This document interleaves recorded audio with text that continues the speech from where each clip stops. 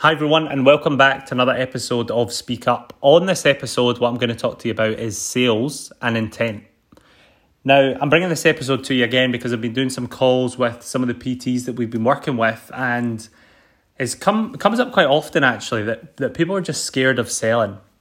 Now, whether it's just because they've lacking a little bit of confidence and self-belief because they've maybe had a few no's before, a few objections, and they're not quite sure how to deal with them, or it could be a number of other reasons. But I think the important thing about sales is without sales, you've not got a business. The world revolves around selling. Everyone buys something every single day.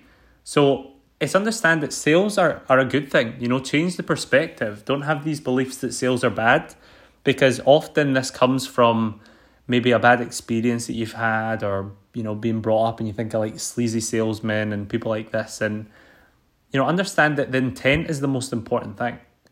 So whatever it is that you're trying to sell, if you genuinely believe that is going to bring value or solve a problem or help someone in some way, and you know that you can help someone with it, then you should 100% shout and scream about it and not feel guilty for it.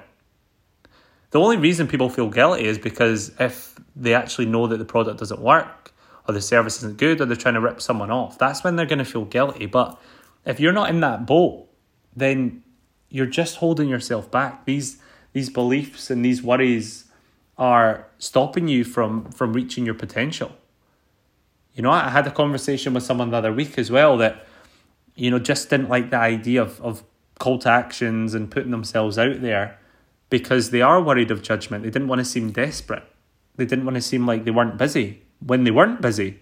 So I don't know what the fear is about when it comes to this stuff is, stop worrying about judgment. Stop worrying about what other people think. You can't please everyone. If you've got 100 followers and you're putting out posts, understand that maybe only 20 of those people are your ideal demographic. So if you try and appeal to everyone, you're going to appeal to no one, because you're going to be talking about fat loss one day, muscle gain the next day, yoga the next day, strength training the next day.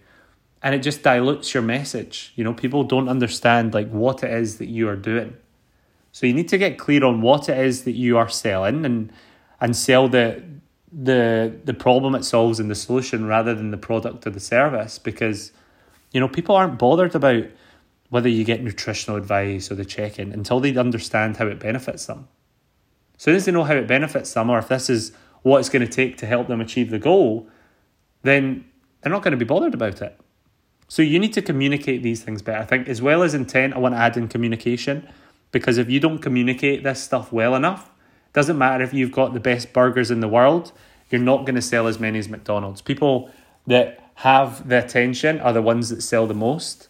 So even if you're an unbelievable coach, if you can't sell and you can't get attention, you will not be successful. And I hate to break that to you, but that's just the truth. So get good at selling. Get good at building that confidence, and that comes by putting in the reps.